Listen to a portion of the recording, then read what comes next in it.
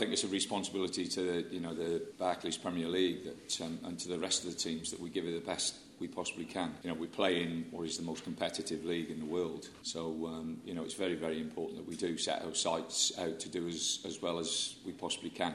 We know the 2 games at home are going to be very difficult against 2 top teams.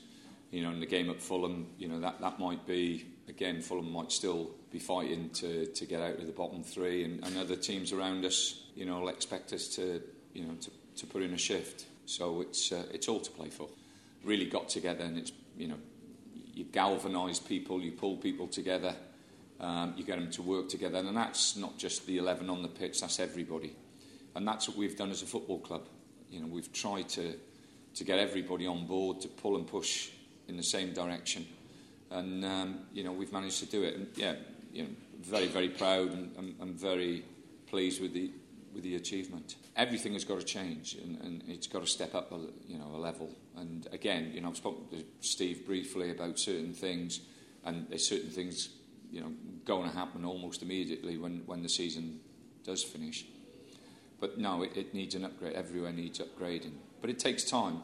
The most important thing is that everybody around the football club, and especially as I've said, the wonderful supporters.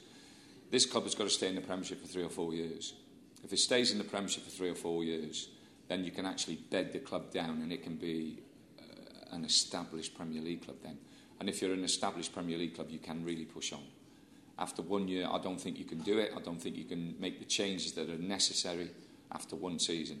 You have to do it the 2nd, the 3rd, and even the 4th year to give you the financial clout that you need to put everything in place to compete with other clubs. And that's what we did at Stoke. We're very, very, set in the way that we did things. We did it gradually. We did it over a period of time. I had a wonderful chairman and the backing of a wonderful family. And, this is what Crystal Palace needs now. But what they need to know is that, as well as the supporters have done this year, they need to do even better next year, the year after, and the year after that. It's not just a one-off. We've got to keep this going, and they have to understand that. Tony, has there been a single result that you can identify as being a turning point in the season for you? I think the Chelsea game, beating Chelsea at home, really gave the lads the belief and the confidence to push on. And, it was the 3 points, and it's the same 3 points that we got at Cardiff and the other places we've been to and won, or at Selhurst Park. But I think after that game, I think there was a real good mood in the camp and almost a belief that they were capable, to get the results we needed. Mile Jedinek has played every game this season. Just how influential has your captain been for you? No, he's been first class, and he's a captain around the training ground as well. It's not just on the pitch. But I say that, and we've had captains all the way through.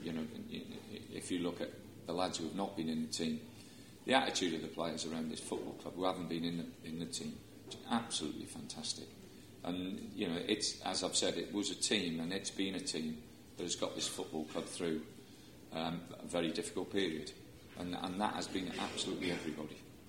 You've had Keith, Ben and Gary Izzet there throughout this time. Just how important for continuity has that been, having those people there the whole season? It's been good, and you just hope that Ben and Keith have learned, from me a little bit, but they've been excellent assistants and they've helped enormously. Same as Jerry and Kempy. Everybody, like I say, you can George as well, the goalkeeping coach. They've been. Everybody's bought into it. Like I said, I can't speak more highly of anybody around the football club. Have you been able to speak to any of the out-of-contract players at all this week? No, I've left it. I'm leaving it, and I'll leave that to other people to start sorting out. But at the moment, we've still got 3 games to concentrate, and that's important.